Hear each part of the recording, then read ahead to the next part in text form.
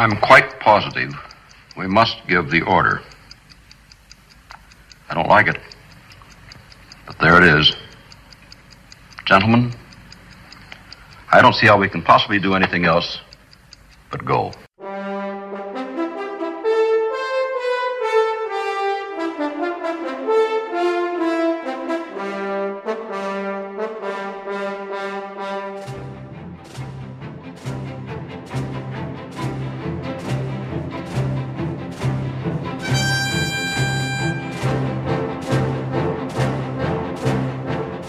All right, folks, welcome to the Man Cave Movie Review, the podcast that reviews the good, the bad, and the ugly of movies for men.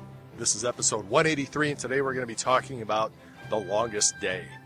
This great and fantastic film has an epic ensemble cast. John Wayne, Robert Ryan, Richard Burton, Robert Mitchum, Eddie Albert, and a cast of thousands. Literally, thousands. I am your host, Steve Michaels, and joining me is my good and dear friend, Mark Ack Slover. The sooner you get started, the sooner this blasted podcast will be over. It's very bad for the dog. Down, Kenneth, down. Nice. And also joining us is our other good and dear friend, Ken Pips Roney. Well, we've faulted screenwriters and all, and it really bugs me on a movie like this where I've got to suspend my disbelief because they just throw in these ludicrous plot points. Like they have that whole scene where like that evil overlord dude, everybody's so afraid of him they won't even wake him up from a nap because he's horrible. And then have that whole they got to create some drama, so they get some nerdy weatherman to come in and talk about the weather report. I mean, that's a shark jumping moment, and a weather report, really? Drama? Well, I want to see what you guys say about this movie. Nice. Oh, gosh. Well done.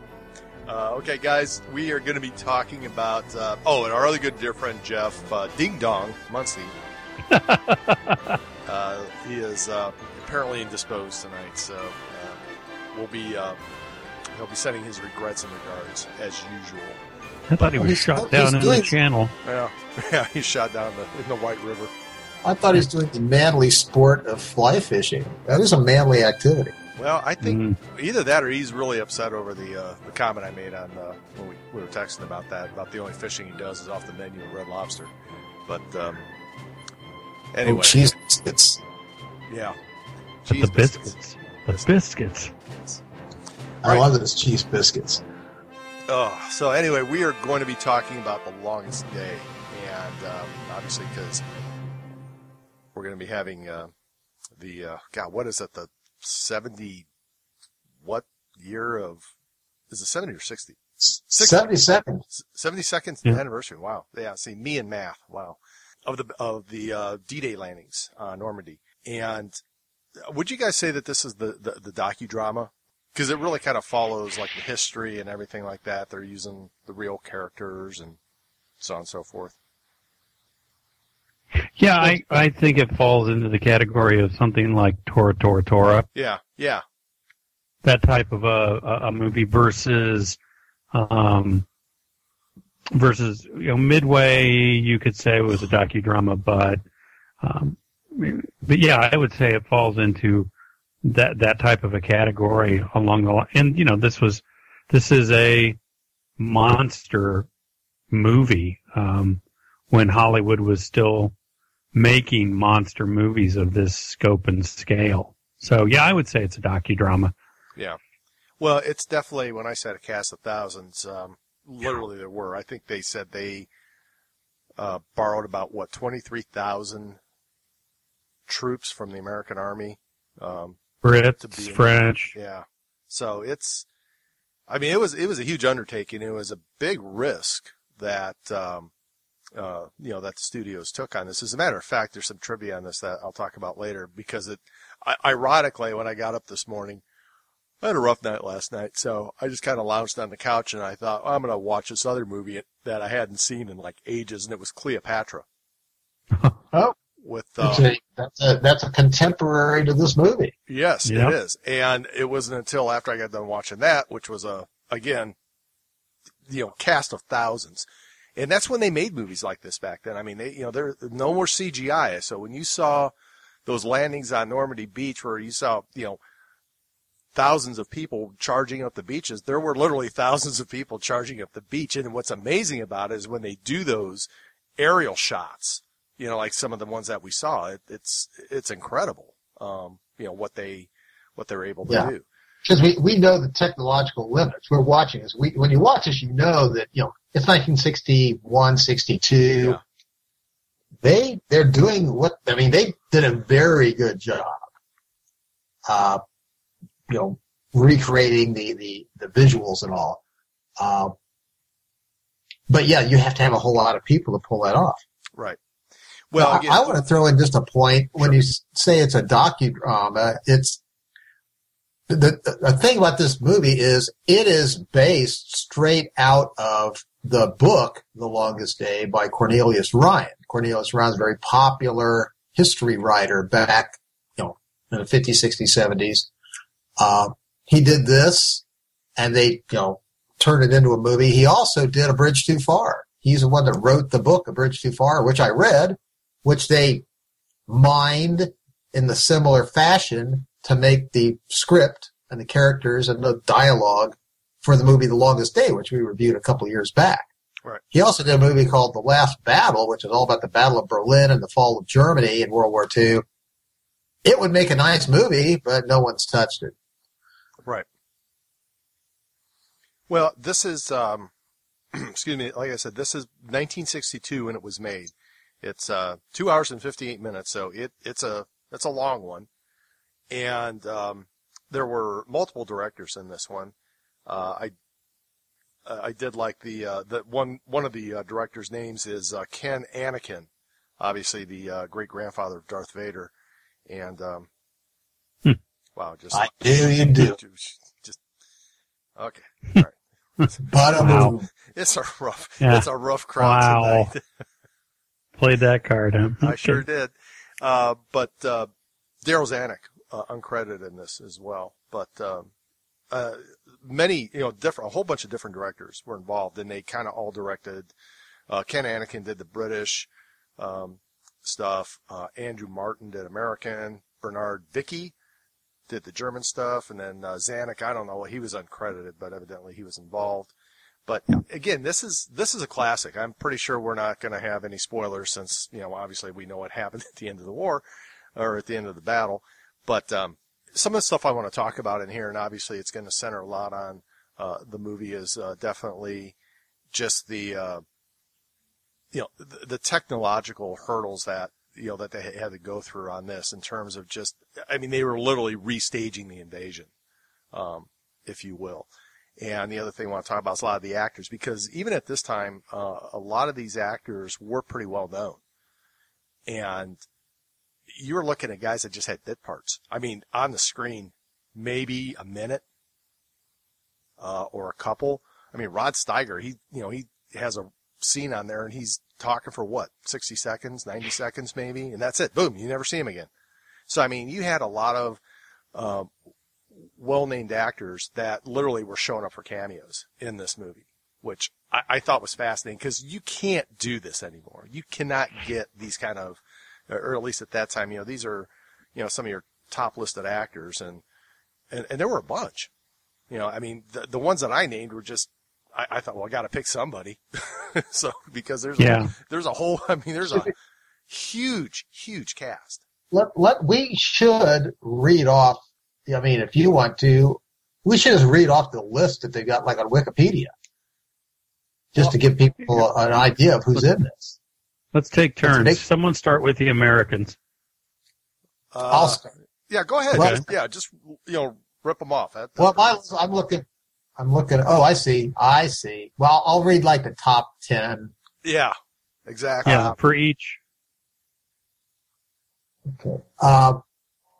Eddie Albert, Paul Anka, the singer, Richard Beimer, who I don't know who it is, Red Buttons, who was in a lot of movies back then, Gary Collins, went on to big things, John Crawford, Mark Damon, let's see, some other, I'll go to the well-known ones. Fabian, the rock star, known for his perfect hair. Yes. Mel Ferrer, who went on to a lot of good roles. Henry Fonda, Steve Forrest, Jeffrey Hunter, who had a lot of good roles back in the 60s. Mm-hmm. Roddy Dowell, Robert Mitchum, Tommy Sands, Robert Ryan, George Siegel, Rod Steiger, Tom Tyrone, Robert Wagner, John Wayne, and Stuart Whitman. And that's leaving about half of them out. Yeah, So. you forgot Sal Mineo and Robert Mitchum. Oh, yeah. Yes, Yes. Yeah, so I mean, there's... I went right over. Yeah, Sal Mineo's in there, too. Well, and the thing was, I remember George Siegel was in this movie, and I literally just went right past him, and it finally dawned on me, I'm like, oh, that's his voice. He's so young in this movie. You don't really recognize him. For people either in or out of the military, if you take a whole bunch of people with distinctive features and looks and you all dress them in identical baggy uniforms and plop a helmet on their head, they lose a little bit of their unique personality. Yeah, you're right. But, Mark, why don't you take the British? Okay, so the British actors. We'll start with one of the arguably the best known at the period, Richard Burton, who played a flying officer. Sean Connery, who sandwiched this role in right before he went to do Dr. No, and when Steve, when you get to the Germans, I'm sure you'll point out two of Bond's nemesises are in this movie. Who knew? Yeah. Richard Dawson. You have to look very carefully for Richard Dawson, but yes, he's in there. He is in this movie. Frank Finley, Bernard Fox, again uncredited. And I'm like you, Ken. I'm leaving a number of people out. Harry Landis, Peter Lawford, who played Lord Lovett, Michael Medwin. He was in a number of movies, character actor. Kenneth Moore, Richard Todd, Richard Wattis. There's one that's real interesting is Leslie DeLaspey. He's not an actor. He's the piper in the movie. He's the bagpiper. He was the Queen's bagpiper at the time. Yeah, so he was actually the Queen Elizabeth's bagpiper for the crown, the crown bagpiper. So that's the Brits. And I mean, again, I left out about half. Yeah. Those are just some of the names that pop off. Peter Lawford, I think I hit. Yeah.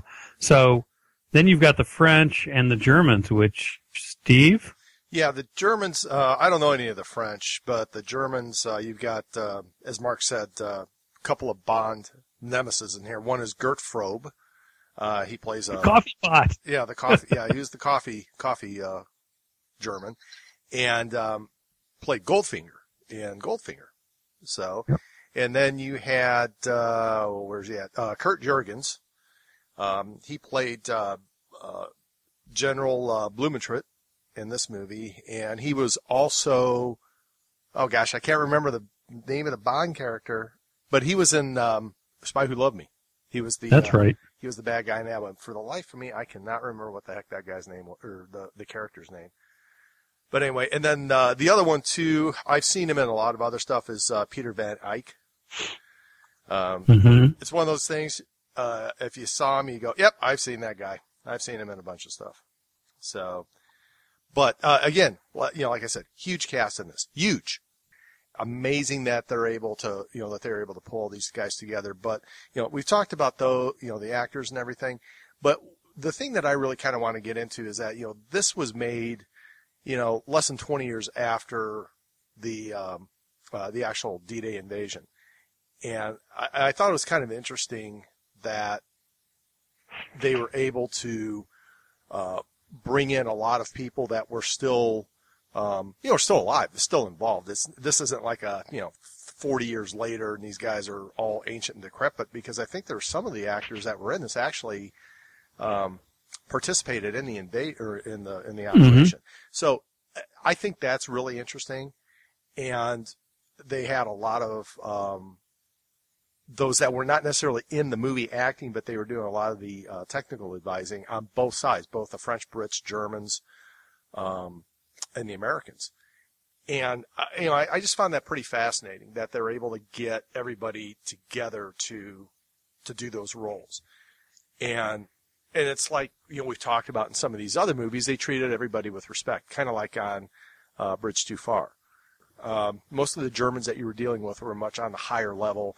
You saw that much more on the German side. You were dealing with the very high level, high officers, Rommel, Blumentritt, Rundstedt. These are the, the movers and shakers of the general staff back then. So you didn't really see it too much through the eyes of the, the average German soldier like you did. I got to beg to differ slightly. Okay. I think that this movie did a better job than some similar movies in spreading the attention out between, you have a substantial scene with a couple privates talking, and then next thing you know, it's Rommel talking to his aide de camp, and then you're talking to some officers, and then you're talking to a high-ranking guy.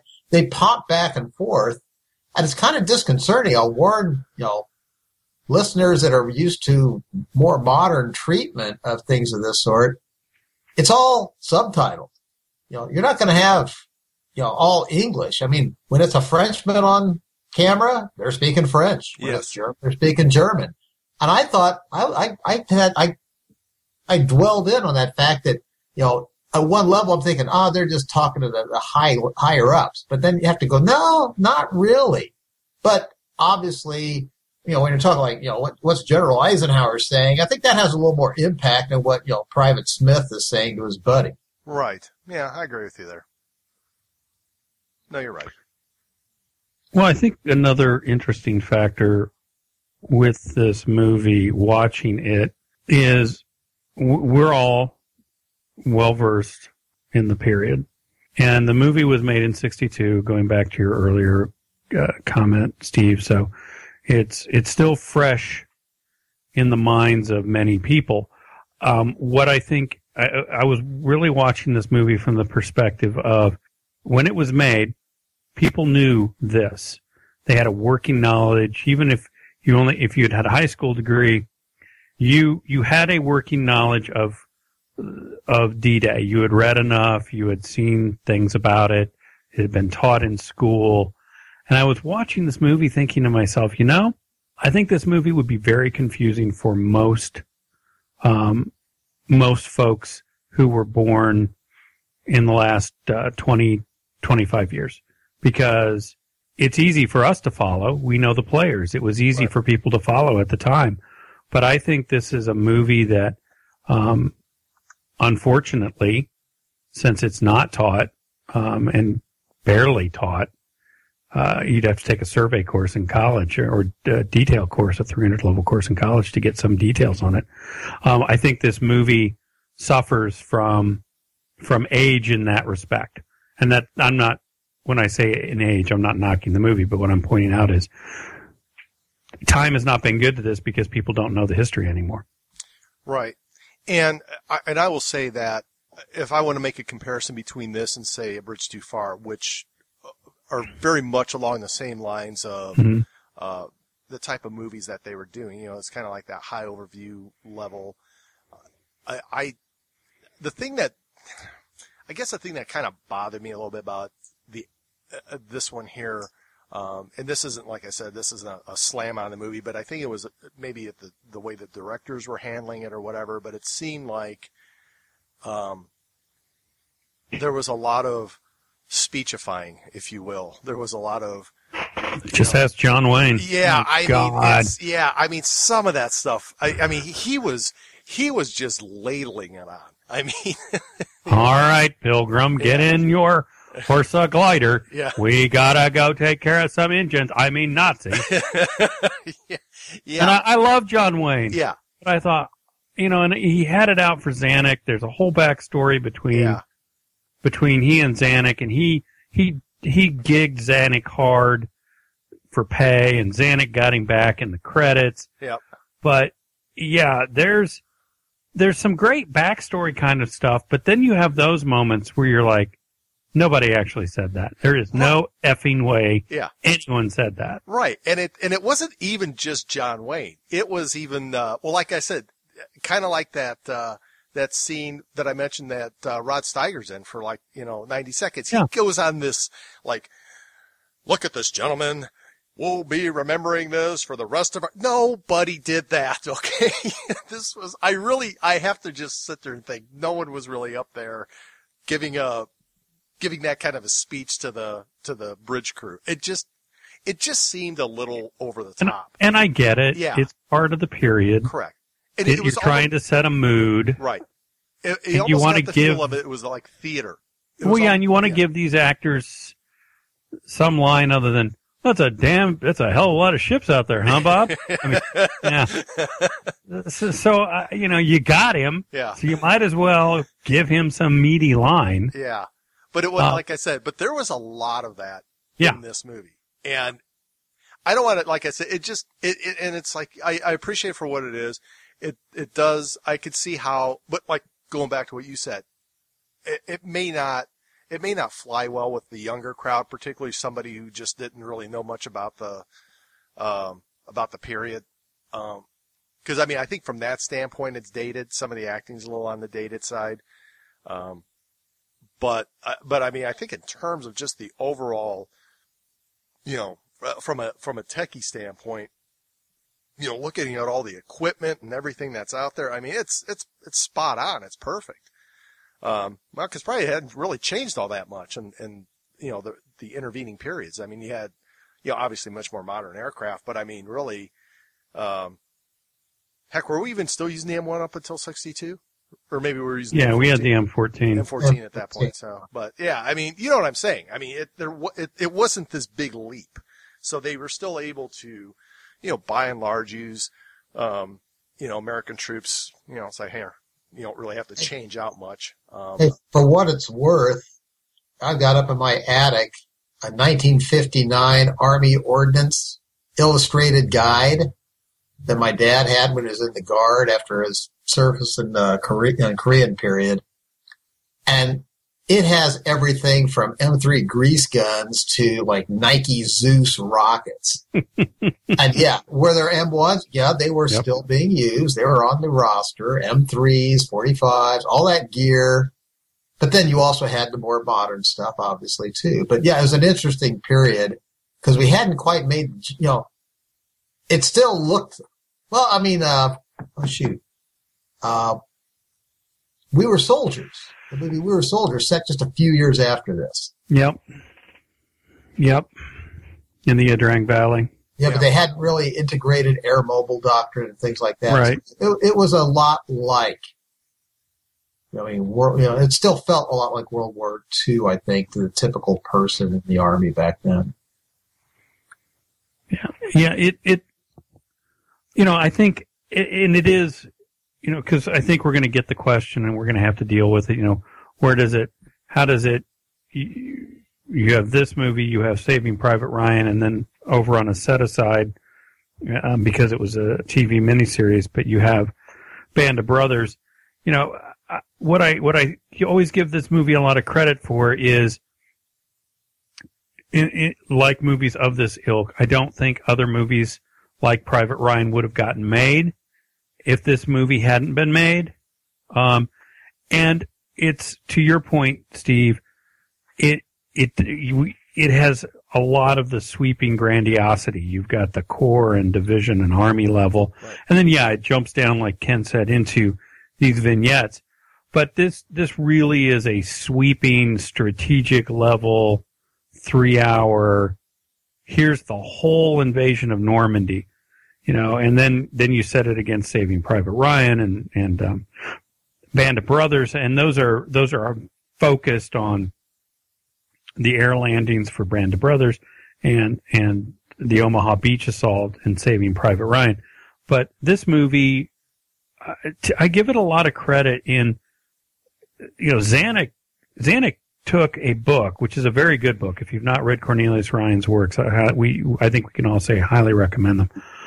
And said, I'm going to put together this book and we are going to recreate the invasion of Normandy. And if you look at it from that perspective, it is breathtaking in its scope and scale. And that it for 3 hours, it holds your interest. It's fairly coherent. And it moves along. The pacing is not terrible for this movie, and it could have gotten bogged down. So it's impressive in that regards. Right.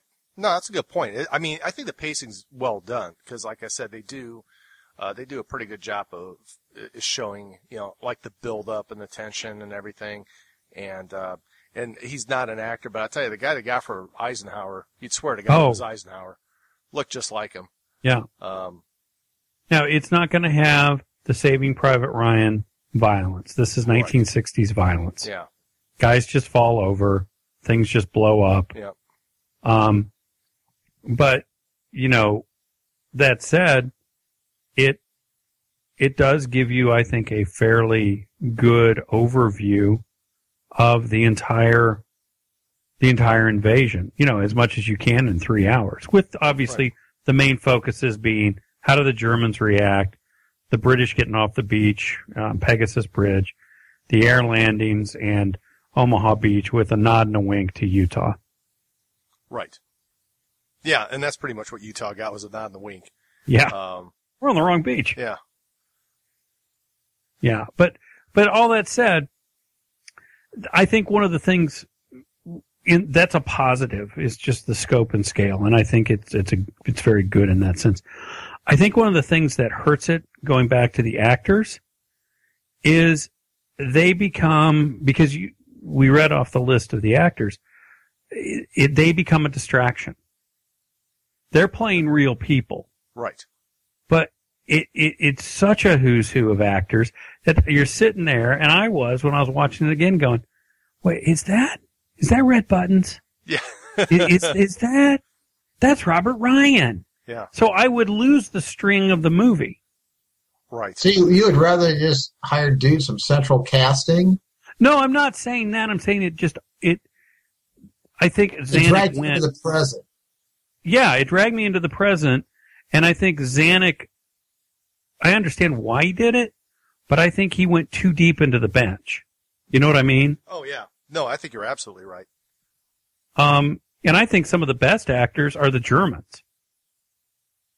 There's something about the way the director, I don't know if it was the director or whatever, the way the German stuff is shot, the way they are scripted and blocked and acted, it's just very efficient. No kidding, they're Germans. I know.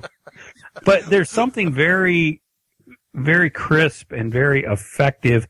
Also, you get this sense from the actors that they're realizing everything that they thought they had under control is now spinning out of control. Right. Those scenes are good, and there's a number of them where it's somebody back at headquarters, and they're all spit and polished, and leaning back on their fine desk in the chalet or whatever they're staying in, issuing these orders, and it's got no bearing on reality anymore. The people up front, I mean, that great dialogue between Pips Priller? No, Pluscott. Pluscott. Those 5,000 ships you say the Allies don't have? Yeah. Well, they're here. Yeah, Pluscott's a German officer. He's in charge of a coast defense unit. He's in his bunker looking out, just describing to the guy back at, the palace, who's, sipping his coffee and, telling him there's nothing to be worried about. And, well, his experience was different. Right. Yeah. Yeah. Yeah. That's like, and Pips Priller too, the Luftwaffe pilot, where he's just basically telling everybody, you got your head so far up your ass, and I don't really care what you think, and I don't care if I'm insubordinate, because I'm probably not coming back from this mission, so screw you, I'm going home. Yeah. And that guy was definitely the chief of angry acting. I think Shatner got inspiration from him. Oh, he was great angry acting. Oh, yes. Man. I wonder, could German people even understand what the hell he was saying? Oh, he was spitting. Yeah. Well, again, it's the whole thing of like, ring, ring, pick it up. Fly off to your death. Yeah. Now. Yeah. Have fun. Yeah, exactly. But it, again, I understand why they did it. It's kind of neat if you knew the actors, because we all grew up in that era. If you're if you're my son's age, other than John Wayne and a couple of them, very few of them are going to resonate with you. Right. But it does get a little distracting. And I'm not saying that's a negative. It's just a point of fact that if you grew up and you're a certain age, you're like, wait a minute, is that Fabian? Yeah. Yeah. Wait, Roddy McDowall without the makeup. Well, the thing is, Roddy McDowall, as soon as he starts talking, boom, you know it's him. Yeah. That guy could not disguise his voice. He's got one of the most unique voices. Yeah. You know, in acting. So, Hey guys, do me a favor real quick. Just kind of continue talking. I can't believe I'm saying this, but I actually do have to put a little lotion on my skin because my tattoo's kind of drying out. I got a new one. put the lotion on it. Lotion on the skin. Exactly. All right, I'll be right back. So go ahead and continue without me. Mark, has Steve dug a pit in his basement yet? That's a really good question. He should. I don't think he has, because he would inevitably attract spiders. That's true. The pit would attract, actually, a massive web. So yeah. So Shelob would move in, and that's all she wrote. Yeah. Okay. Yeah. It would be ugly. So I mean, when you look at, did that bother you, Ken? The number of big names, did that throw you for a loop in this movie at all? No, not really, because I've seen it when I was a kid. I've seen it a few times off and on over the years. It wasn't a surprise for me. I knew, coming in that, okay, John Wayne's in here and John Wayne's doing the John Wayne thing. Right.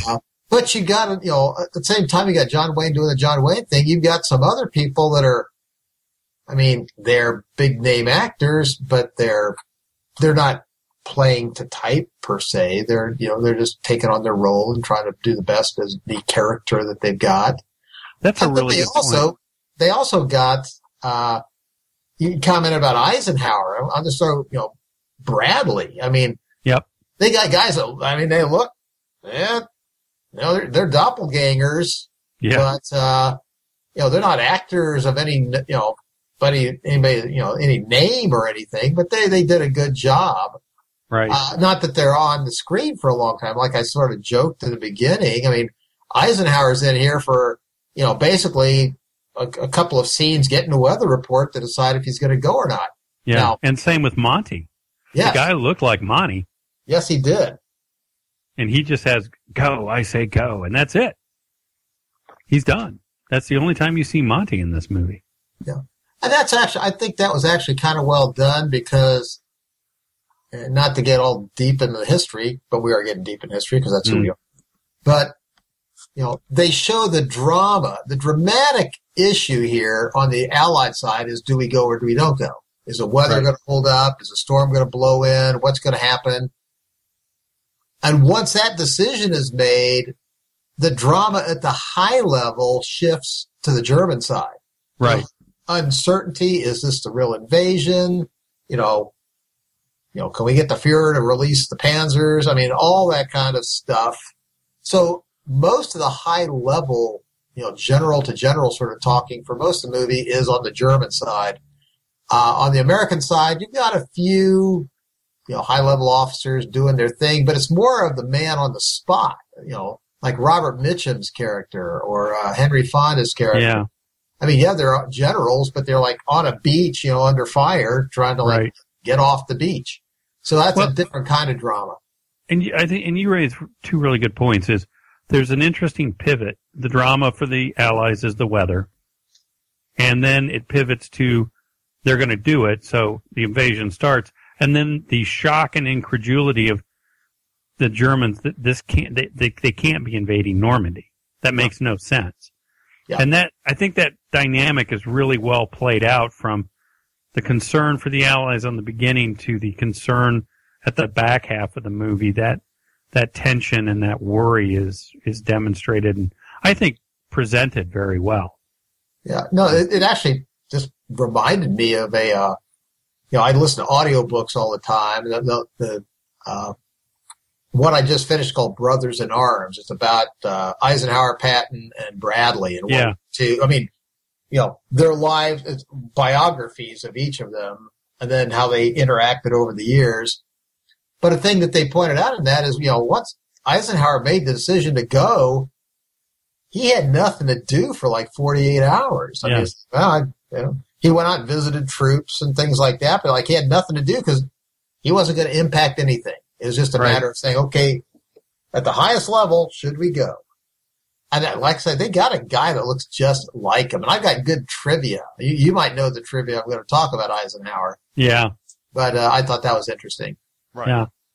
Well, and the other, when you mention good actors, the guy who I thought really I really liked his role and the way he delivered it, was Robert Mitchum as Norman Coda. Yeah. I thought he was outstanding. Yeah.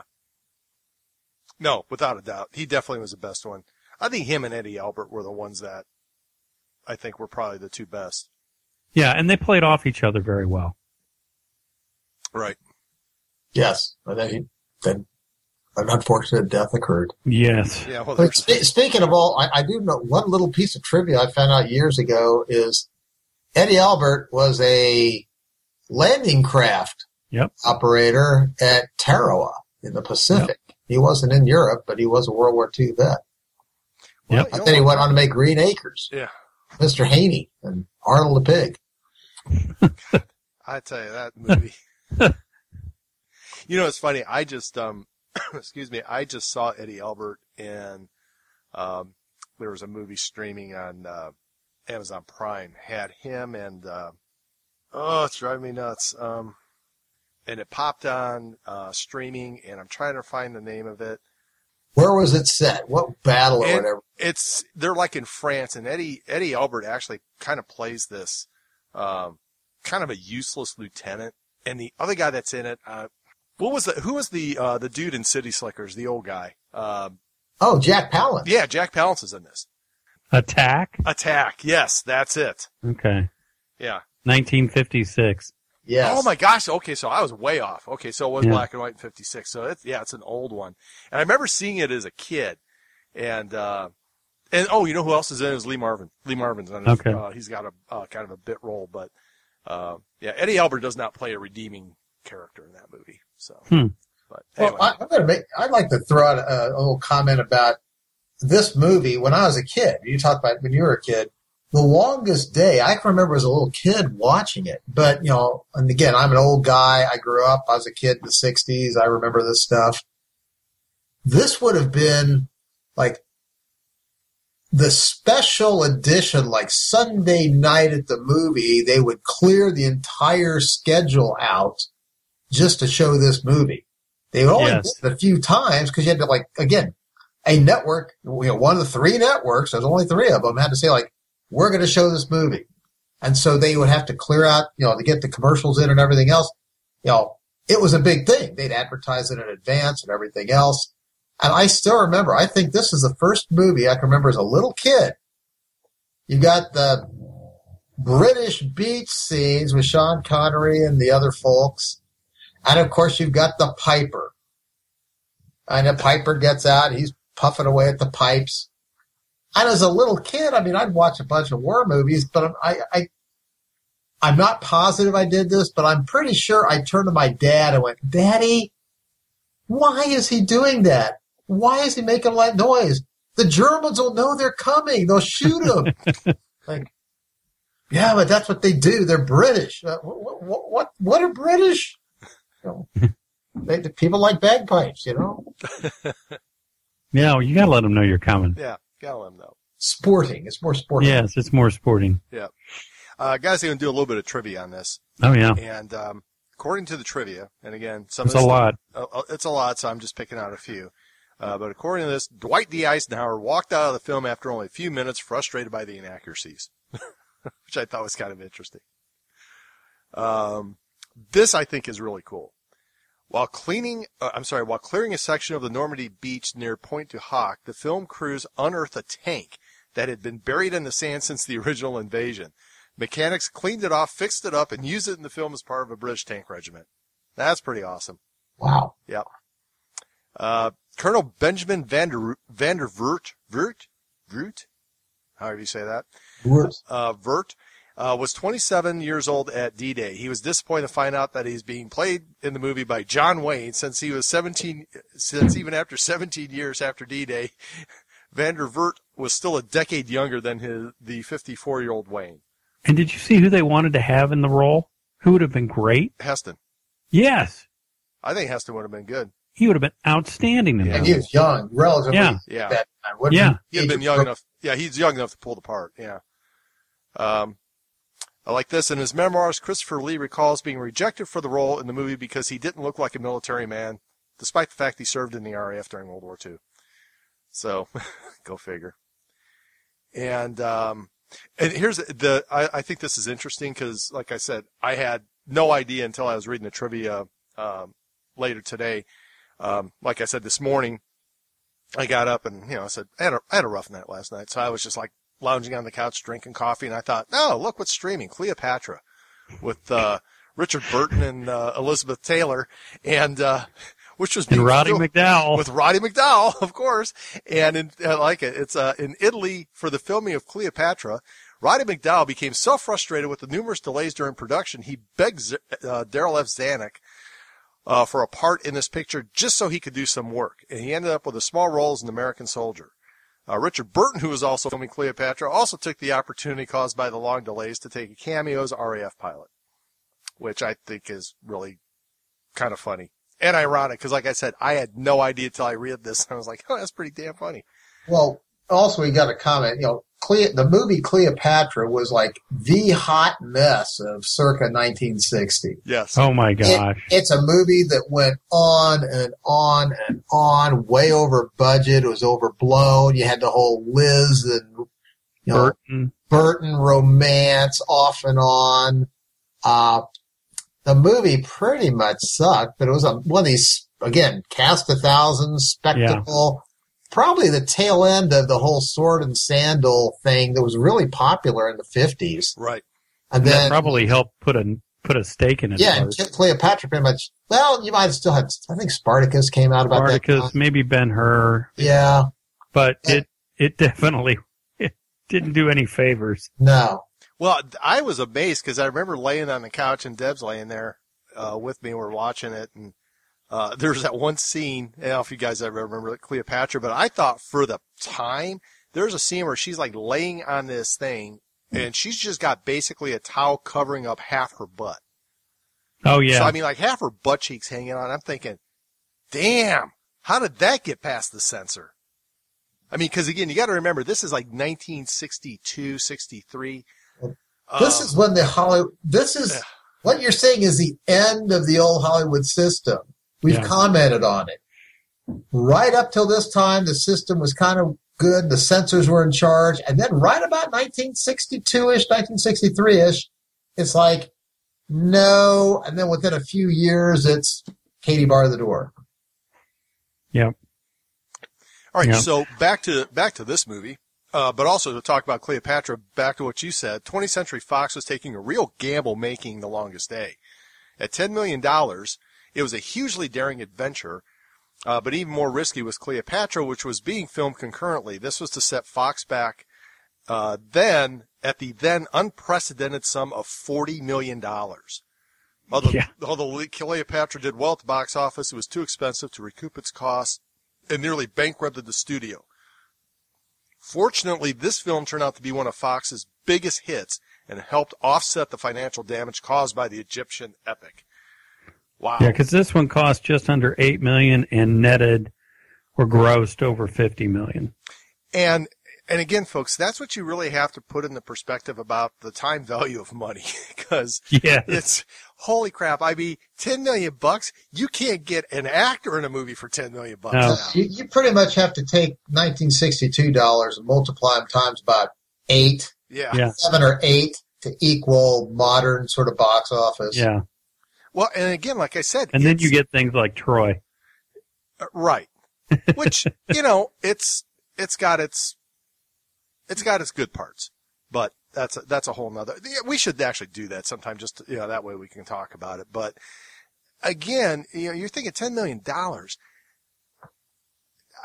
I mean, when they did those flyovers of the beach You know, like when Pips and his wingmen are flying over. I mean, there's a real plane flying over, and you're like, holy shit! Yeah, there's a they're lot of strafing troops. about a brigade worth of troops. Yeah, and it's like, my God, there's a lot of people on that beach.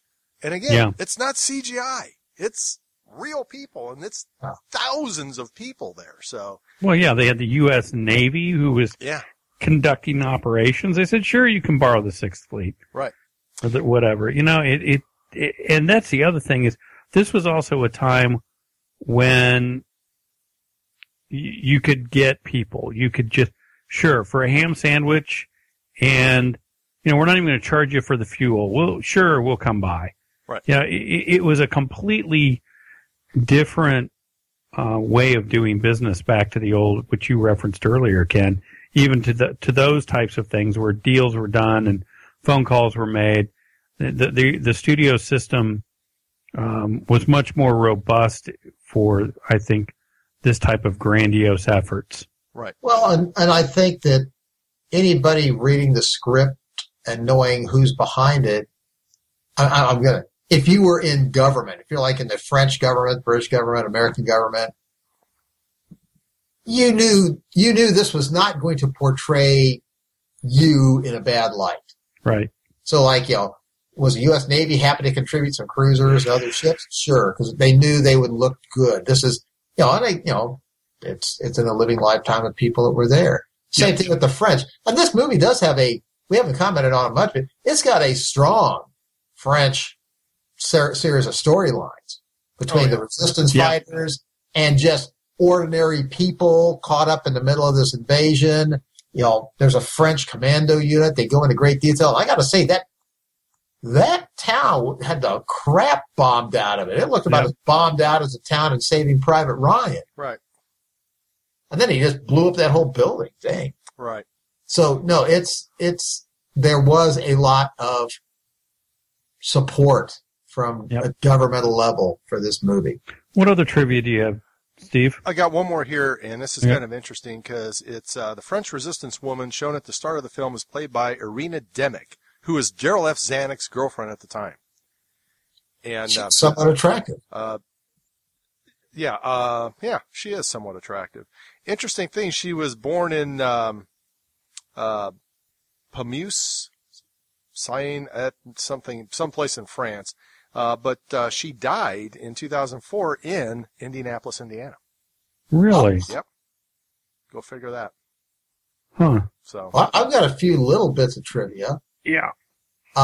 One was they contacted, they had an idea to have President Eisenhower play General Eisenhower.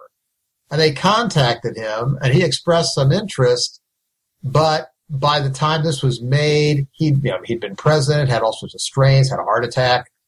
He had aged a lot. So that's why they went to, basically a guy that was hanging around the set, a support guy that looked just like him, who did a very good job of he did. being Eisenhower in the movie. Yeah. But, having said that, the age difference between Ike in the movie and Ike, the actor, if he would have done this, is less than that age difference between Van der Voort and the Duke. Yeah. Another minor bit is in the scenes where the paratroopers have come down, they're roaming around the swamps in the night, there's frogs in the background. Well, that was dubbed in.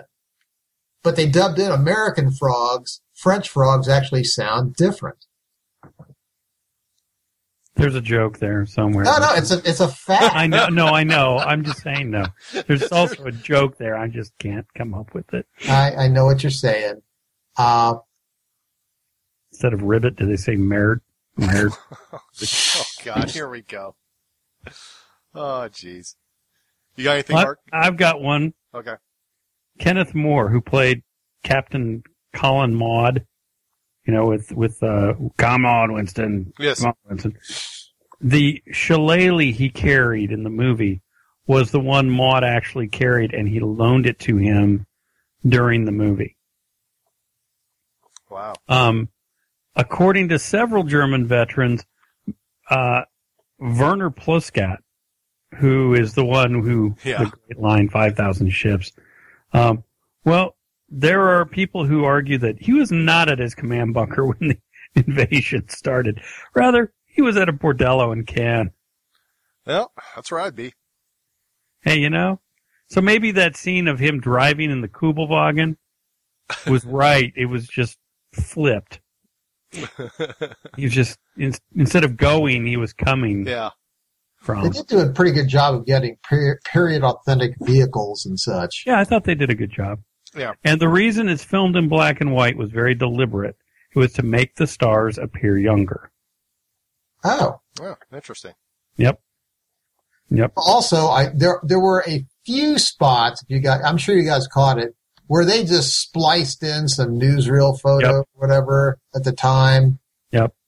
And by using black and white, they could do that, and it just seamlessly flows. Yep. And I give them credit. They got BF 108 trainers for the 109s. They tried. And they did get Spitfires from the Belgians. So, you know, to your earlier comment, Steve, about the technical stuff, considering what they had to work with, considering the scope and scale, they did a very solid job. Also, I was impressed. This was a movie, I noticed with the Germans, not every German was carrying a Schmeiser. Right. Yeah. A lot of Car 98s. Yep. Which, thank you. Thank you. Well, and they, going to sort of what Steve said, you know, some of the Germans that gets a fair amount of screen time, the lower level guys, you know, they don't fit your trope of, you know, stormtroopers or something. Right. I mean, again, like Gert Frobe, I mean, fat guy on a horse carrying coffee. But, you know, if you're in the German army and you're sitting on that beach, you would want coffee. That guy had an important job. Yep, exactly. So. Exactly. There's a ton to our listeners that, you know, go to the IMDb page. We literally have just scratched the surface, and it's all interesting. It's worth reading the trivia page for this movie because there is a lot of it. Yeah, tons of trivia, tons of it. All right, guys, that's it for trivia. So let's move on to one of our favorite parts of the show, and that would be Brother, What You Drinking? Mark, why don't you kick it off? Okay. It's a school night, so I'm only having one. But Bell's came out with a new beer, and we like Bell's. So I tried to find something like what you've got, that great Patton beer, but I couldn't find any beer fitting the movie. So I picked up a Bell's. This is called their Oatsmobile Ale. Oatsmobile, and it's got a happy brown horse trotting along. It's a session pale ale brewed with oats. Nice. Yeah, it's a nice. It's very crisp. It's got a little of the oaty flavor on the back, but it's not thick. And since it's a session ale, it starts out a little hoppy, but it finishes very nice. So it's a great entry from Bell's. It's a very crisp session, but not one of those sweet tart, you know, suck your lips in IPAs. It's a nice balanced. You want something a little with some nice flavor and a little heavier than a light summer beer. This is a real nice one from Bell's. It's a different offering, and it's nice to see Bell's is not going full throttle down the road of everything must be overhopped like so many other breweries seem to keep wanting to do. Okay. So the Oatsmobile Ale Session IPA, I highly recommend it. Like it, very nice. Yeah. Well, I am drinking. This has actually been sitting in my cooler for a couple of weeks, and I picked it up, and it is from. I've been showcasing these guys quite a bit lately. For my good and dear friends up at the Three Floyds Brewing Company up in Munster. So I picked up, I've never seen it before, but it is called the Wig Splitter Coffee Stout. Ooh. Yeah, it's a dark one, as you could tell by the stout. It's pretty good. It's got a hint of the Imperial in it, but not too bad. There's not a whole lot of hoppy kick, but it does remind me a little bit of an Imperial Stout. Nice tan, creamy head on this one, and it's going down very well. How's the balance between coffee and? It's good. This is a pretty solid coffee stout. It's probably gonna be one of my favorites, but at the price, it's gonna be a. Yeah, they're not cheap. Yeah, it's a 22 ouncer, and I think this thing was like $8.99. So, it's definitely buy one, save it. But no, it's very good. I highly recommend it. I mean, anything by Three Floyds is pretty good. Overall. So to ask you a question, I guess this means that you are not kicking off the summer of shitty beers this weekend. Well, no, not this weekend, not for the show, but believe me, I was kicking off the shitty beers big time over the weekend. Oh, is that why you were laid up on your couch this morning? Yeah, I mixed it with some other stuff. And you can't mix good beer with shitty beer. It's like, you might as well just have wine and do some tequila chasers. No. So, no, you should know better. You're a professional. Sequence officially having summer shitty beers on the show? I can go back to it. As a matter of fact, my next door neighbor, Karen, when she see me walking over with a PBR, she said, if I ever find Old Style, I'm buying it for you. Yeah, I don't know if you can find it anymore. I did. I said, I don't think they make it anymore. You need to reintroduce the summer of shitty beers. We will reintroduce the summer of shitty beers. I will do that. Next show we will have. I think the listeners appreciated it. Oh yeah. At least Mark and I like to mock you for it. So. Yeah, that's okay. Somebody's got to keep it real around here. Look, anybody you put on your or our Facebook page, you put PBR, which is one thing. You put frickin' you bought Tall Boys? I mean, my God. Hey, they were $5.99, man. Come on.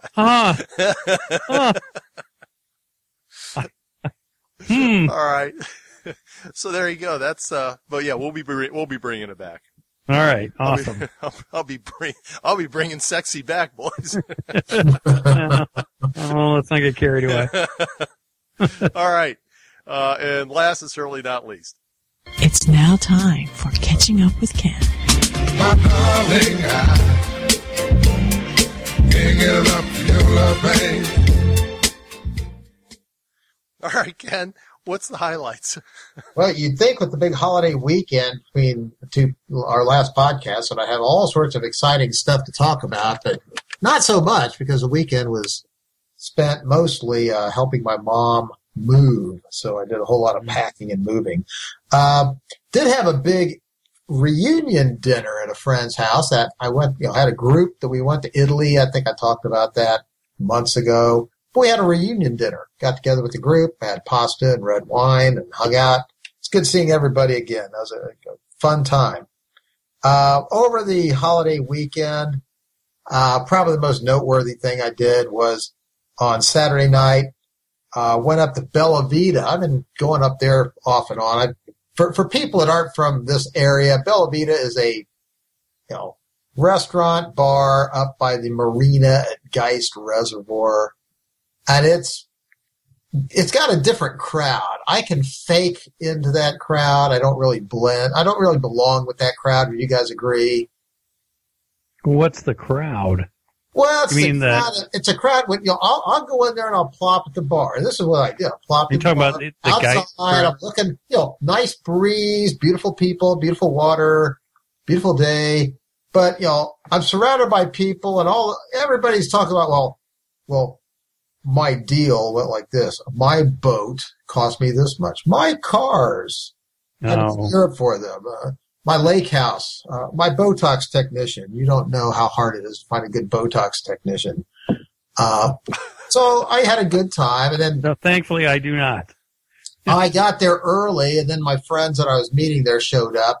I know it was called their beach blast. I mean, they had, DJs, and, you could come in your swimwear and, dance, and, it was a big techno music show.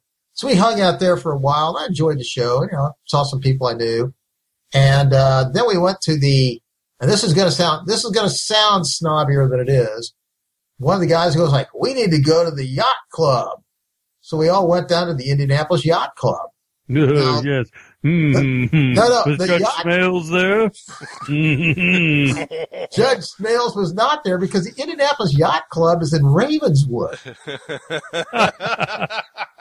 It's not there up there. Now, Ravenswood, for lack of a better word, would it be fair to say the people who live in Ravenswood are river rats?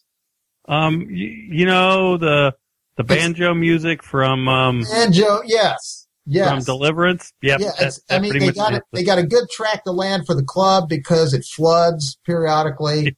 Yeah, every time it rains. It's basically a social club on the river. They got a big deck. They had live bands, had greasy food, tater tots. So yeah, we wound up the evening hanging out there, listening to music and eating our chicken fingers and tater tots. So that was my highlight for the Memorial Day weekend. Then, spent a lot of time moving and all that kind of stuff. Last night I went down to the Colts Grill for a friend's graduation party. She got her master's in accounting. She wanted to have a celebration. So a bunch of us got together, hung out there, had dinner. It was a good dinner. I'd never been to the Colts Grill down there by the circle. And then we went down to Yard House. I think you guys have been to Yard House. I think we went down there like last Gen Con. Yeah. I mean, massive assortment of beers. I was just drinking rum and diets. But one of the girls there, who is a big beer drinker, the bartender thought that she ordered a half yard of stout. What that means is, it's a glass about, 2 feet tall. Yep. She just wanted a half pint. So basically we split this thing. One other final thing I failed to mention, back on Friday of Memorial Day weekend, I had my Bar of the Month gathering down at the old Red Key Tavern. Red Key, yes. It's like, it opened up like the day after Prohibition ended. It's a local institution, been there for years. Great bar, actually. Quirky. They got rules, like can't move. They got rules posted, like don't move the table. Of course, I didn't notice the rules until I'd moved all the tables. So, but nonetheless, Red Key was a fun time, and I could recommend it to people that are in this area. It's always listed as one of the top bars in Indianapolis. Anytime anybody puts together one of those lists, and I think part of it's well deserved. I mean, it's just your standard neighborhood bar. Caters to that area and had great hamburgers. I mean, I'll just say that the hamburgers were awesome. So that was the high points with me. Right now, I'm drinking vanilla vodka and Diet Coke. Nice. Yeah, had no idea that was coming. Well, I was going to have never in a million years, but I'm out of Crown. Oh gosh. All right. Okay, well, there you go. That's it with Brother What You Drinking and catching up with Ken. So let's move on to clips. Clips are our favorite part of the show. And let me find my clip thing here. I have a folder with clips in it. Okay, let's see. Number 1. You expect us to eat this slop again? I don't care what you do with it, Mac. Eat it, throw it out. I get paid for cooking it. Come on, put it on. Ah, there you go. Army food. Well, I can guarantee you in 1962, my neighborhood was full of men who could have identified with slop off of a chow line. Yep. Yep, I bet. All right, number 2. 200,000 of them out there on those ships. They're probably seasick as hell. You realize that some of those men have been on those tubs for almost 3 days? I say go. Go, whether or no weather. Yeah. You can hear that rain in the background. Yep. The first part of this movie is a very rainy movie. Yep, absolutely. All right, Mark, you'll like this one. He's bought it? Ack, over Calais. He jumped clean, but his parachute didn't open. Ack. And ack over Calais. And if you notice, yes. And the other thing, if you notice in the background, and it's interwoven, is that music. That music is very prominent. If you hear that song, Uh-huh. Yes. You know you're hearing the opening credit music for The Longest Day. Right. And it's interesting how they interweave it in different parts of this movie. Mm-hmm. Like that. And speaking of, just kind of go back to actors with unique voices, Burton is another one. Yes. As soon as he starts talking, you know who it is. I mean, you could be in a dark room and it's like, oh, that's Richard Burton. So, all right, next one. Gentlemen, the day we've been waiting for has arrived. Invasion! We're on our way. Yes. All right, let's see. Number 5. What's that? Thumbs up, that's a V for victory sign. 3 dots and a dash. Da, da, da, da. Hey, ain't you never heard Beethoven spit symphony? Beethoven. Beethoven. Yeah. All right, let's see. Number 6. Hey, Doc! Doc! Doc, what the hell are you doing over there? That's the German side. Sir, anybody can make a mistake. And there's a slight humor, and it's all on the Brit side. Because it's just that, very dry, stiff upper lip type of humor, which I think is cool. Well, I love the one where the para sees all of a sudden the Episcopal priest pop up. Yeah. I gotta find my equipment. Good Lord. Well, this movie does have there's a lot of good scenes early on. Well, actually in the middle of the movie, revolving around Pegasus Bridge. Yes. And they're making is it a miniseries or a movie? I'm not sure which. Yeah. They're coming out with, I just saw a blurb, I think it's a movie about Pegasus Bridge, with basically a British, they dubbed it as a British Private Ryan type thing. Yeah. So it'll be interesting to see when that comes out, how it contrasts to this. Right. Yep. If I'm not mistaken, I think they filmed the Pegasus Bridge scenes on Pegasus Bridge. They may have. I'd have to go back and look. And to kind of go back real quick, just to mention about that, the guys lining up Pegasus and all this stuff. I always thought that was, trying to find the right words, but I mean, it had to have been in a way kind of terrifying, for the paras after they landed, after the paratroopers landed, and you're behind enemy lines.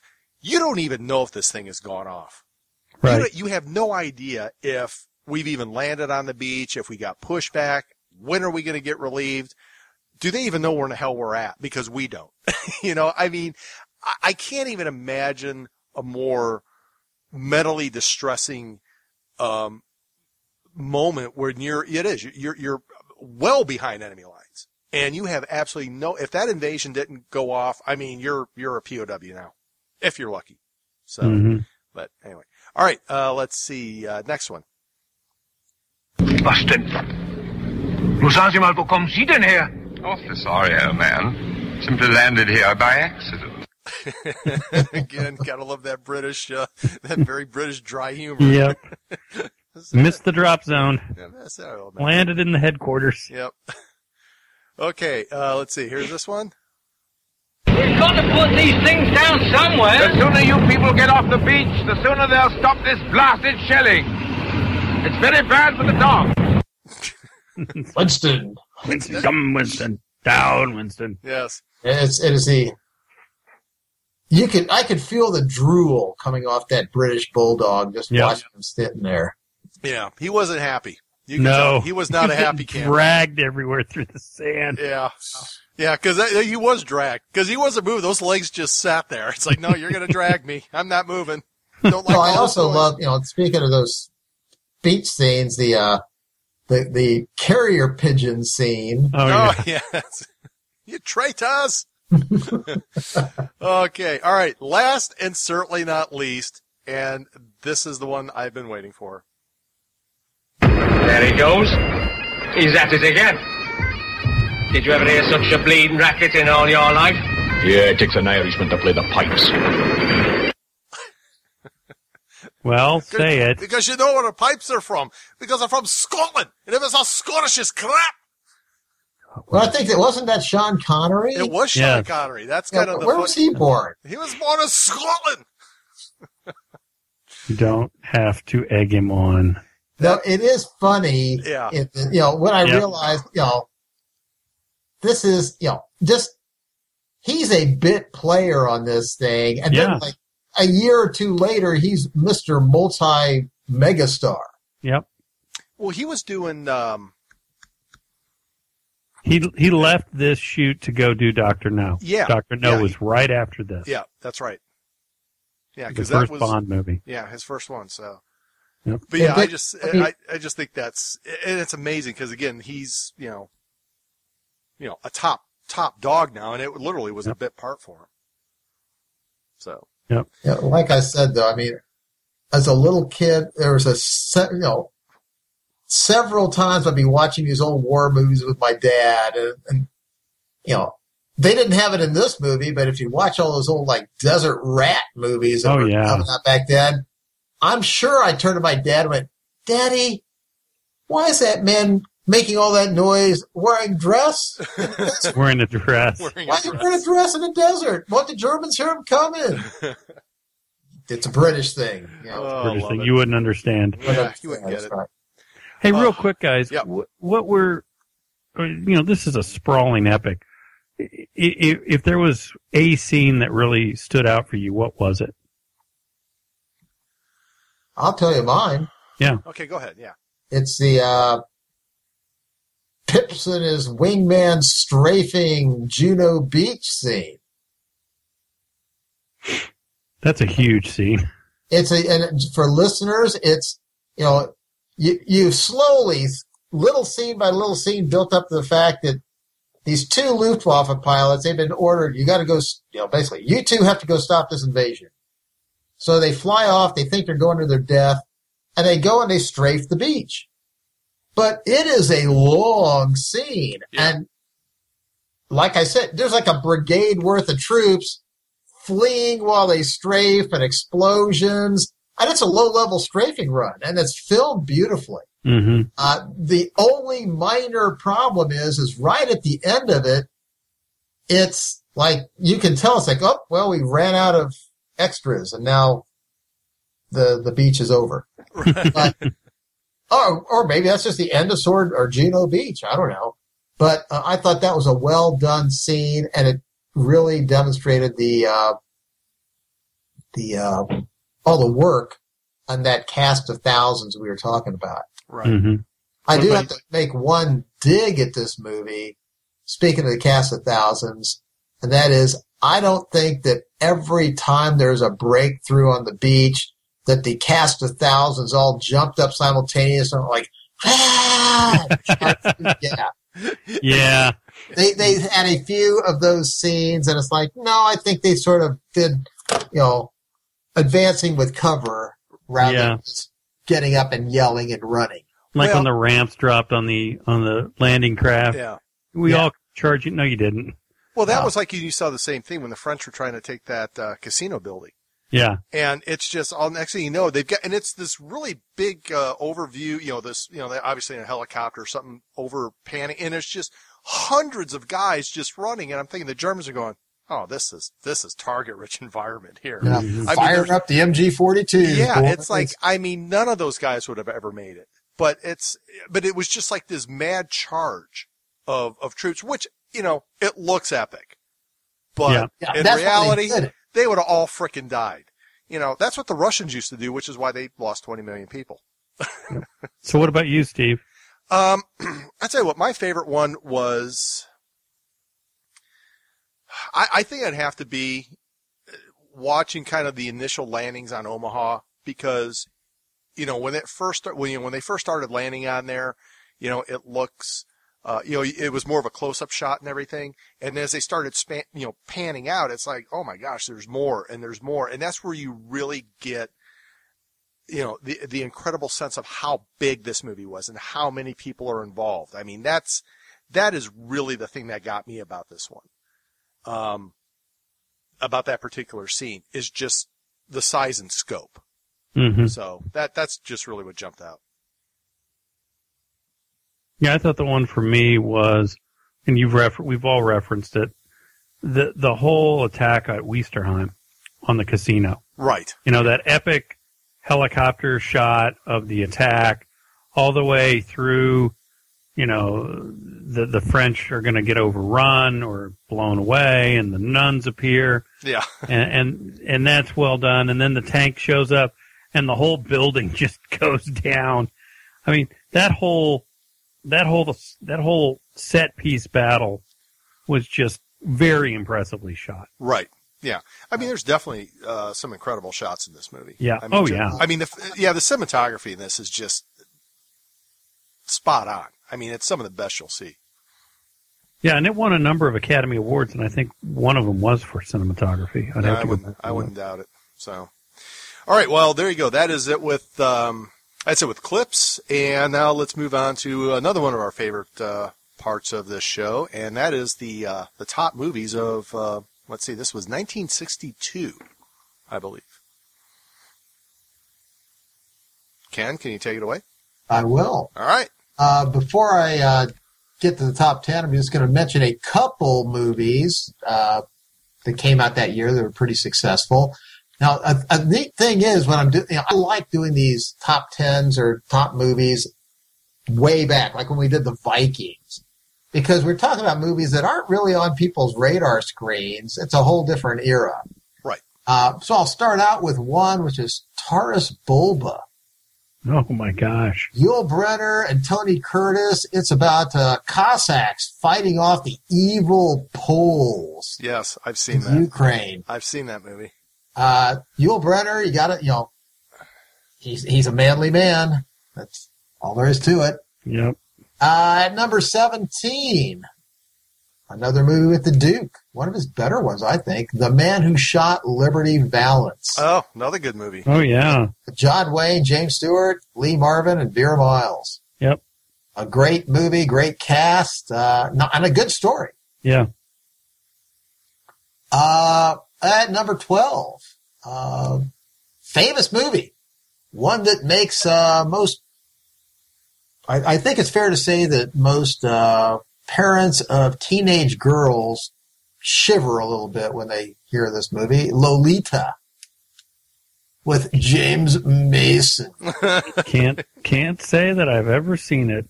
Shelley Winters, Sue Lyon, and Peter Sellers. Again, James Mason runs off with a 13-year-old and does what he does to her. It was very controversial in its day. Gee, will be controversial in this day, too. Yeah. Yeah. Again, I don't think most parents would. I think if something similar happened, like, say, to Mark, James Mason's character wouldn't be long for the world. No, I've got a creek, a shovel. You got a sinkhole. You got a sinkhole. I got a sinkhole. Yeah. Pre-made. Yep. At number 11, a great movie, I think, one that, again, it seeped into pop culture. I make that comment a lot. The Manchurian Candidate. Oh, yeah. The original is great. The original, Frank Sinatra, Lawrence Harvey, Janet Leigh, and Angela Lansbury is the evil agent. Yeah, I've never seen the remake and have zero desire to. That is not a movie that needs. It's like why as well as why remake it? Yeah, there was no reason to. No, except to cash out. Yeah. Yep. You're bankrupt. Yeah. Well, that's I keep saying it. Okay, if you're bankrupt and you can't, you're mentally bankrupt, you can't think up an original idea and you got to remake some classic movie, just change the name of the characters. Right. You don't have to say it's the Manchurian Candidate. You just say, you can say it's The Force Awakens. Oh, I'm sorry. Yeah, you can do whatever. Here we go.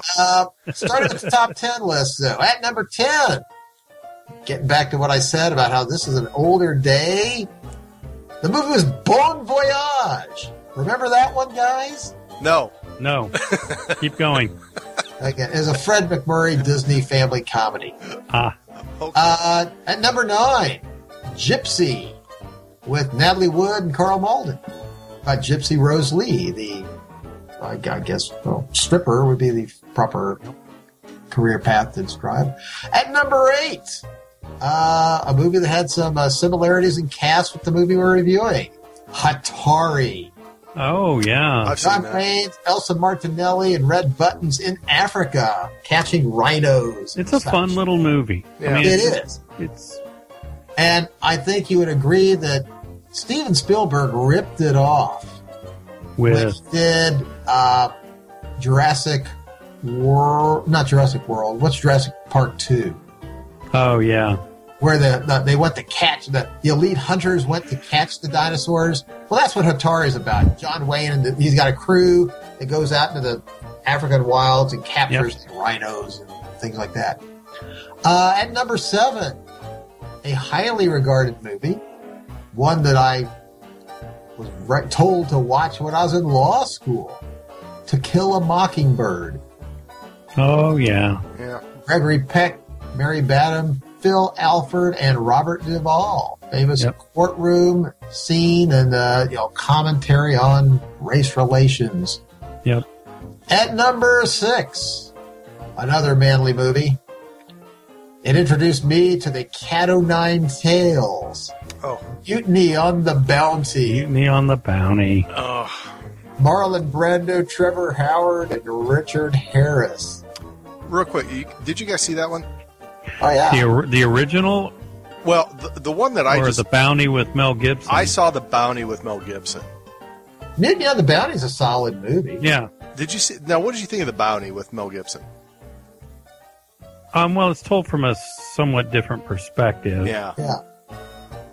I don't. Meh. Yeah. You know. Okay. There you go. You've answered exactly how I felt about It's it. fine. Yeah. Okay. I know how this ends. Yeah. Well, it wasn't even that. It wasn't because I knew how it ended. Because it just. Anyway, go ahead. I just was curious. The problem with Mutiny on the Bounty is they always focus on Fletcher Christian, the leader of the mutineers. The hero of the story is Captain Bligh. Yeah. Yeah, because the Bounty sure as hell didn't show him as a hero. No, they neither did Mutiny on the Bounty. I mean, he's just, he's just this the evil... old Churchill quote about rum, buggery, and the lash is like, I mean, that's who he is. I mean, he just whips people for no... But the thing is, I mean, that was the British Navy in those days. Yeah. I mean, he was on the far side of the world. Right. All that stuff. At number 5, a movie is about a town that had trouble. I'm talking about trouble with a capital T, and that rhymes for P, and that stands for pool. Music Man. Is that Dick Van Dyke? No, Robert Preston. Preston. Shirley Jones, Ron Howard, and Buddy Hackett, and Paul Ford. Yep. Music Man was a big, big hit back in the day. It had, it was a big Broadway hit. It's a musical. I actually went and saw my niece in Music Man. She did it in high school, or in grade school, rather. At number 4, That Touch of Mink. One of the many, or several at least, Cary Grant, Doris Day romantic comedies that cranked out back in these days. Oh, okay. At number 3, now at number 3, of course, this is a movie that made really popular, made lots of money. I'm sure you guys remember this one too, In Search of the Castaways. What? Huh? Who the hell was in that? Haley Mills and Maurice Chevalier. It's a Disney kids adventure movie. Okay. Disney was doing well back in these days. Yeah. Keep moving. At number 2 is The Longest Day. Yep. With all the people we talked about. Again, made almost $40 million. And at number 1, a beautiful movie. I watched it just about 2 or 3 months ago. A little controversial, but obviously famous for a lot of things that did very well. Lawrence of Arabia. Oh, yeah. Yeah. Arguably one of the most beautiful films ever shot. Yes. How they take a desert and make it look beautiful. Yeah. It's hard, but they do it. And it's an interesting story. I mean, it's fictionalized. It's not like historical. It's like we're talking about. This Longest Day is a lot more historical than Lawrence of Arabia. Lawrence of Arabia takes liberties with the story, but nonetheless, a great story. Very well done. It's got Peter O'Toole, Omar Sharif, Anthony Quinn, Jose Ferrer, and Alec Guinness. Yep. but all-star cast. So that was the top movies of 1962. You know, speaking of Alec Guinness, how the hell was he not in this movie? He was approached, and I think it was because he was doing Lawrence of Arabia. Lawrence of Arabia. Oh, okay. Yeah. I mean, they were filming this, if I'm not mistaken, they filmed it in the desert. I'm not sure. I think this is one of those where they couldn't get him. Okay. Yeah. Well, very good. That's pretty interesting. And Ken, I agree with you. I like doing the top 10. I think it's enjoyable. I know we probably do some repeats from time to time, but especially like these older movies, I think it's pretty interesting because you are getting some exposure to movies that I'm sure a lot, especially to a lot of our listeners who are younger than us, because these movies came out before we were born. Well, maybe some of us. Not me. At least me. I know I was. I mean, I was. No, I was a babe. Yeah, you were. I can tell you, I went and saw In Search of the Castaways. I saw, Bon Voyage. Okay. Because that's sorry. When you were a kid, that's what. It's still that way. You know how to. I'll throw out the mark. I mean, when certain kids' movies comes out, you got to take the kids to see. Yep. Yeah. Yeah. I mean, it was like that with all of us. So. Yeah. All right. Yep. Well, very well done. Thanks, Ken. Those are some interesting ones for that period. Some I've never heard of. So cool. All right. So it is now time to move on to the Man Cave movie review checklist of this great and fantastic film. Beer's not that powerful. Wow. I'm not sure what's going on there. Sorry about that, gentlemen. All right. Let's see. Number 1.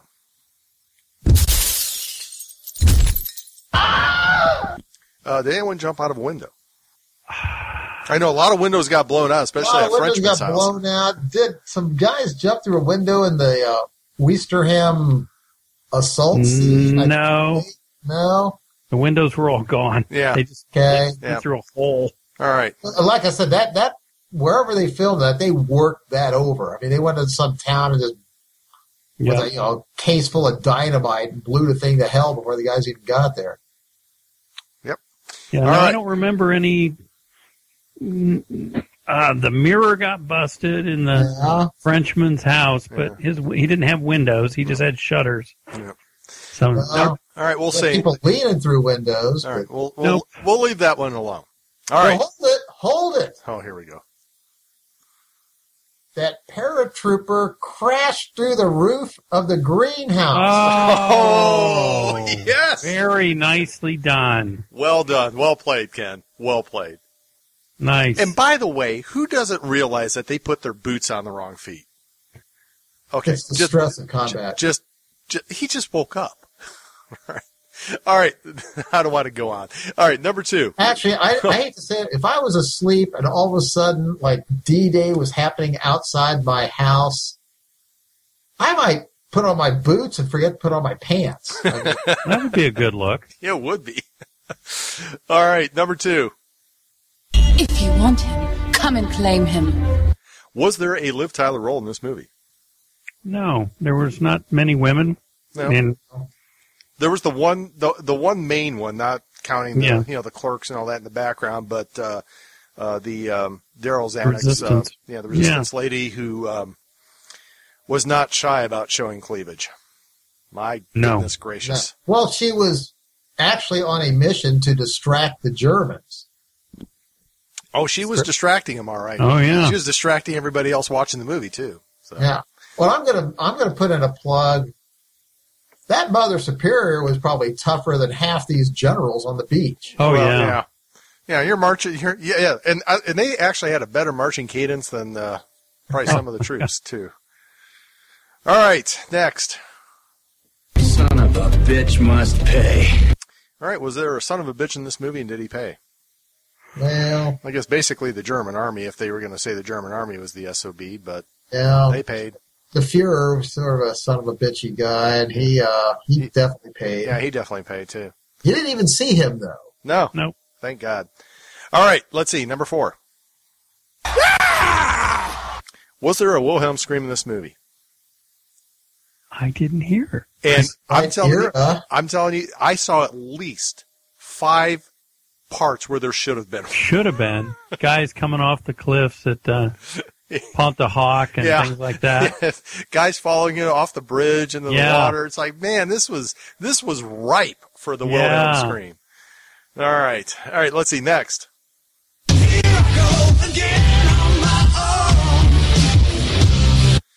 Could the female role be better played by Tawny Kitaen? Well, she could have pulled it off, because when it comes down to basically wearing a skimpy dress and showing lots of cleavage and riding a bicycle, I'm betting Tawny could. I just don't know how her French is. I'm not sure either. Yeah, that could be a limiting factor. Yeah, they could have dubbed it though. But. Yep. Okay, let's see. Next.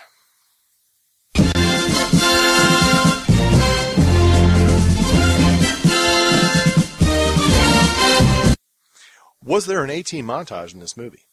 I don't think there was the classic. No. Yeah, there was. I mean, you saw like some stuff, but it wasn't the classic montage. It wouldn't fall into the category as I saw it. No. Okay. Again, in honor of our good and dear friend Jeff. Sorry I'm late, guys. I was taking a crap. Would Jeff find the female role in this movie moderately attractive or not? He would say it, but I think we would all agree that she was attractive. Yes. Yeah, I think she's pretty hot. I mean, Mother Superior. Not so attractive. Well, she was a stern, but, not attractive. Okay. You don't get to be Mother Superior by being attractive. Thank you. No. But yeah, if we're talking about... Actually, I think it's a strike against you. Yeah, I think that doesn't happen. Yeah, well, and I will say that they tried to stick to the book, to the dialogue and incidents from the book. This is a movie that easily they could have ginned up some romantic story or something like they did, like when we did Battle of Britain. Okay, we need a woman to have a romance with one of these guys. They didn't do that. I mean, yeah, there's women in the movie doing various things, but basically they're just in there just showing their little part in the invasion. Right. Yep. All right, guys. Last and certainly not least. And so it begins. Was there a Babylon 5 reference in this movie? Nothing leapt out at me, and since it had a cast of thousands, we'd still be looking. They all would have been either dead or very decrepit. I didn't look that closely, but I'm going to say I feel fairly confident the answer is no. Yeah, I'm pretty much agreeing with you there. I didn't really see anybody. No one jumped out that I remember from special guest stars or anything. Yeah. So I'm going to say no. I concur, sir. I don't believe there was anybody there as well. So, interesting. There you have it. All right. Well, there you go. That is it with the Man Cave Movie Review checklist. It is now time to move on to the Man Cave Movie Review of this great and fantastic film. So, all right, gentlemen, who's got it? I think I took the last one, so. Ken, take this one. I did take it, Mark. I took one before. All right. So, we've touched on this as a grand sprawling epic. It is for the time and the period, well done. It's who's who of Hollywood, which, as we noted, I think in some ways can be somewhat distracting. It follows, it uses Cornelius Ryan's very well done book. And for people who haven't read Ryan, real quick sidebar, Ryan, he was able to interview people because when he wrote most of his books, the people he interviewed, many were living. And so his book is really, in some respects, a narrative history using extensive interviews from survivors. So that lends itself to the way this story is told, very narrative driven by different personalities. It's a very well done movie for what it is and for the time it came out. It is not Saving Private Ryan, but you would never have gotten Saving Private Ryan made in the 1960s.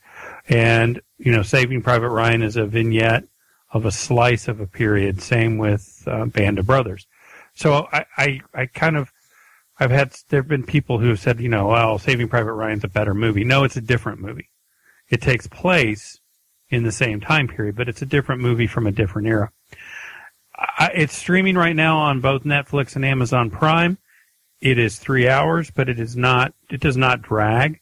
It helps a little bit if you have an understanding of D-Day and Operation Overlord, but it's not required. Zanuck pulled out all the stops. He got all the favors called in. He got for all of his actors. He got the Army, the Navy, the Air Corps, the Marines, the Coast Guard, and anyone else. He got great locations, huge sprawling sets, great second unit directors who did the different French and American and German and British parts. Really, one of the things I think that makes this movie stand out that was a trendsetter for these types of movies was people spoke in their language. So the Germans spoke German. All in all, I still rank this movie as epic war docudrama history movies go as one of the better ones out there.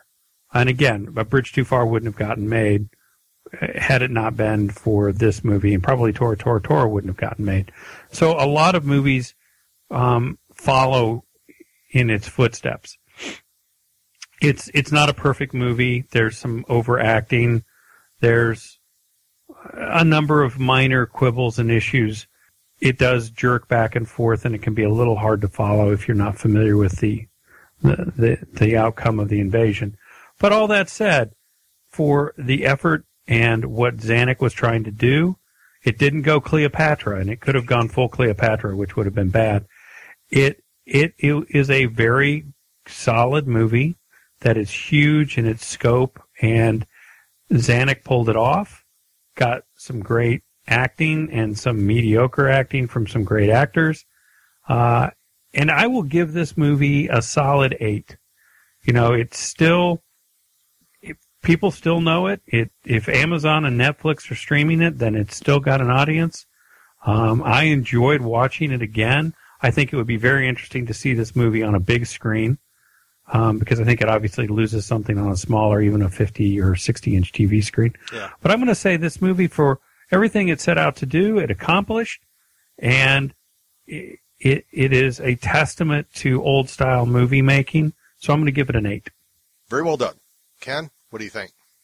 I actually was going to give it an 8, too, for a lot of the reasons Mark said, and also we touched on the fact this was historically accurate. I like historically accurate movies, based on a real book, real people, cast of thousands, great cinematography, and sweeping in its scope. I mean, it's that whole thing as we were talking about. I mean, you're talking, here's General Eisenhower, and then here's the dude delivering coffee on the beach. I mean, it's back and forth.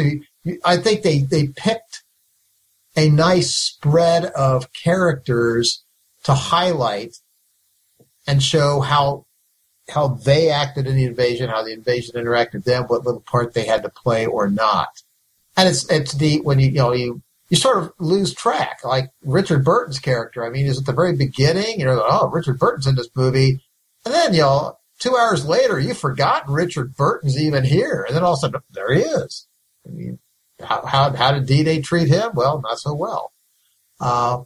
So I've got to say it's well worth catching. If you haven't seen it, if you like these kind of movies, we picked it because, this is June the 5th. We're recording this. June 6th is the day of D-Day, which, is tomorrow. So I believe if you haven't seen it, if you like historical documentary type dramas, catch it. It's a blast from the past. I watched it as a little kid. I watched it the other day to get ready, and I still enjoyed it. So I will give it an 8. All right. Well, I'll tell you what. Excuse me. Just to keep it consistent, I was going to give it an 8 as well. For a lot of the points that Mark and Ken both said, it's still got that nostalgic feel to me. I enjoy it. Yeah, it's not Saving Private Ryan, but it's a totally different type of movie. So it's it's definitely worth it's definitely worth the view. And I'm sure, obviously, most of you guys who probably listen to the show have seen it. If you have not seen it, please go see it. It's, again, streaming on Netflix right now. So check it out. It is a solid movie. It's one of the best. And you get to see, like I said, a cast of thousands and a lot of really great actors that are out there. So 8. So I think, guys, we're pretty much spot on with this one. It's very enjoyable, and I think most of the Man Cave listeners are familiar with the movie and would probably agree with us on it. It still holds up. It's unique. It's also a unique piece of film history because this is not made. Movies aren't made this way anymore. Period. All stop. Oh yeah, you can't afford it. Right. I mean, this movie today would be. You couldn't do it. They wouldn't do it. Yeah, there's no point in doing it when you could just CGI it. Right. But we've already talked about that. So. Well, and I'll make a point about today, and that is for listeners who may be daunted by the fact this is like a 3-hour movie. Yeah. I've said it a number of times during the podcast. I've got no problem with a 3-hour story if they got 3 hours. It takes 3 hours to tell the story. Right. It takes 3 hours to tell this story. It could have taken 6. But due to the wonders of modern technology, if that daunts you on this, well, it's streaming. You could watch an hour and a half one night, an hour and a half the next night. Yep. Right. All right. Well, there you go, folks. That is it with the Man Cave movie review of this great and fantastic film. And, guys, before I sign off, I want to kind of go off script here. I know, shocker. Just make a couple of comments. I know I've been a little remiss in the last several weeks or maybe the last month of responding to some of the comments and suggestions we get on our Facebook page. But we do have one of the newer listeners, and it's interesting because he had his name's Cameron. Welcome, Cameron. Glad you enjoyed the show. I know you've been listening for a while, but he mentioned a movie that I had been seeing, or I've seen streaming on Netflix, and it's called The Enemy Below. Oh, yeah. Honest to God, I've never seen it. Oh, yeah. I never saw it before, so I saw he brought it up. He says that, suggestion, it's a pretty good movie. So I popped it in there, sat there. I mean, it was riveted.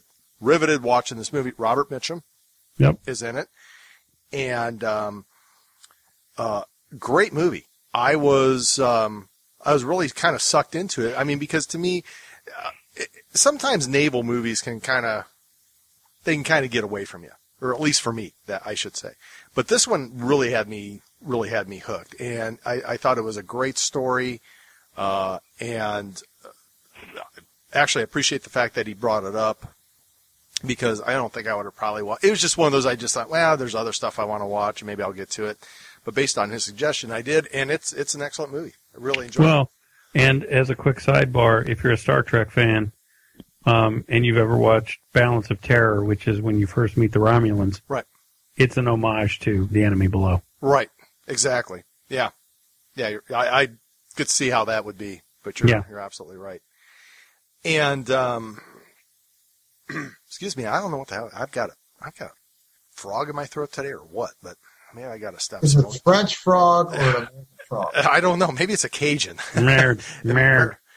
Gosh, I don't know if I got to quit smoking cigars or what, but oh well, that and drinking PBR, huh? Yeah. So basically, the fire pit drove you to excesses of your body. Yeah, my body's kind of rebelling on me about this right now. So, but no, but we got a bunch of other commentary from some of our longtime listeners. Mr. Wolski, yes. We are going to do Butch Cassidy and the Sundance Kid, so just stay tuned. Yep, we almost did it. We almost did it a couple times. Yeah, but it will be coming soon. I promise. I promise it will. Just hang tight. We're going to get to it. Oh, and guys, I have to. Mr. Beecham has updated the Beecham files. You need to send us an update. I will be forwarding that to you post haste. So. So, Frank, thanks for that. We really do appreciate that because, believe it or not, I am not kidding. We do reference it from time to time going, did we do that movie? Because I really have no idea. I've got all my stuff sorted in such a way that I have to actually go there by the year, whereas in his spreadsheet, I could just type in the thing. And I was like, oh, there it is. Yeah, we did that, or no, we didn't. So, if I could get a staff, That's it. If I had an assistant. Yeah, that's what you need. That's exactly what I need. So we can't afford a staff. How about a shillelagh? There you go. Exactly. I need a shillelagh. Or just a wand. Maybe that's all you rate. I'm not even sure I'd rate that. I don't rate anything right now except abuse, but that's okay. I've been counting on hitting the lottery, and there's all sorts of things I can fund when that happens. So just how's that working for you? I'm working on it. Okay. I won like $34 there a couple months back. Well, I got $21 out of scratch off. Hey. That's a lot of PBR. Oh, man. Where do you think it's going? Yeah. All right. Well, there you go, folks. I just wanted to do a couple of commentary. And again, we do appreciate you guys listening to us. It's what brings us to the microphone every other week. Hope you guys are enjoying the show because I know we are. Yeah. But anyway, well, that's it. That is it with the Man Cave Movie Review episode. Holy cow. It's 183, gentlemen. Who would have thunk, huh? You realize, do the math, 17. Yep, 17 more to go. I'm waxing my dog that night. What, on 200? I gotta buy a dog and get some wax first, but I'll find something to do. Oh, no. We're all going to ride that pony. I didn't commit to this. I think I was out that night. Okay. Well, I just as an offside, it was about a month ago. I was downstairs. I was painting up some Napoleonic 50 millimeters, and I just threw Zardoz on just for shits and giggles. Own it? Yeah, I own it. I told you I own it. Oh God. So I had that on there. Cosmopolitan. And I am very cosmopolitan. And it's funny because Emily and Martin walked downstairs, and Emily's talking to me, and Martin is like standing there, like staring at the TV, slack-jawed, and kind of his mouth's kind of open. And Emily's asking, she was asking me something about before they went on their travels, and we were talking. I look at Martin, and he looks at me, and he goes, "What in God's name are you watching?" Yeah, did you get to the part about the penises? No, I don't even remember where we were in the movie. He goes, why? He goes, why is Sean Connery wearing a red diaper? Yeah, I said, why is he wearing this big Speedo? I said, dude, you got to watch the movie. And he goes, I don't think I want to watch this. But it was hysterical. If I had a picture of the look on his face, because he was just like staring at the screen, and I don't even know what scene was up or whatever, but he goes, what are you watching? All right, well, there you go. That's, episode 183. I got completely sidetracked again. There we go. See what you did to me, Slover. Yeah, that's it. It's all me. That's all you. All right, well, there you go. That is it with Man Cave Movie Review, episode 183. Check us out at our website at mancavemoviereview.com. And look for us on iTunes at Man Cave Movie Review, and leave us a comment. Tell us if you liked the show or didn't like it. You can look for us on Facebook, and if you find us there and you like us, give us a like, share us with your friends. And you can also follow us on Twitter at Man Cave Movie. So until our next show, I am your host, Steve Michaels, signing off with my very good and dear friend, Mark Slover. I can honestly say that this podcast has not wounded my heart with a monotonous languor. Nice. Very well done. All right, also saying farewell, adieu, and auf Wiedersehen is our other good and dear friend, Ken Pips Roney. You're drunk, I'm sleepy, and Mark is dead to the world.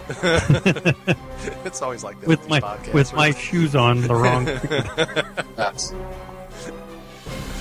Oh my gosh. Oh, classic. All right, well, there you go, folks. That's it with the Man Cave Movie Review for this episode. We will see you again soon. Until then, ciao.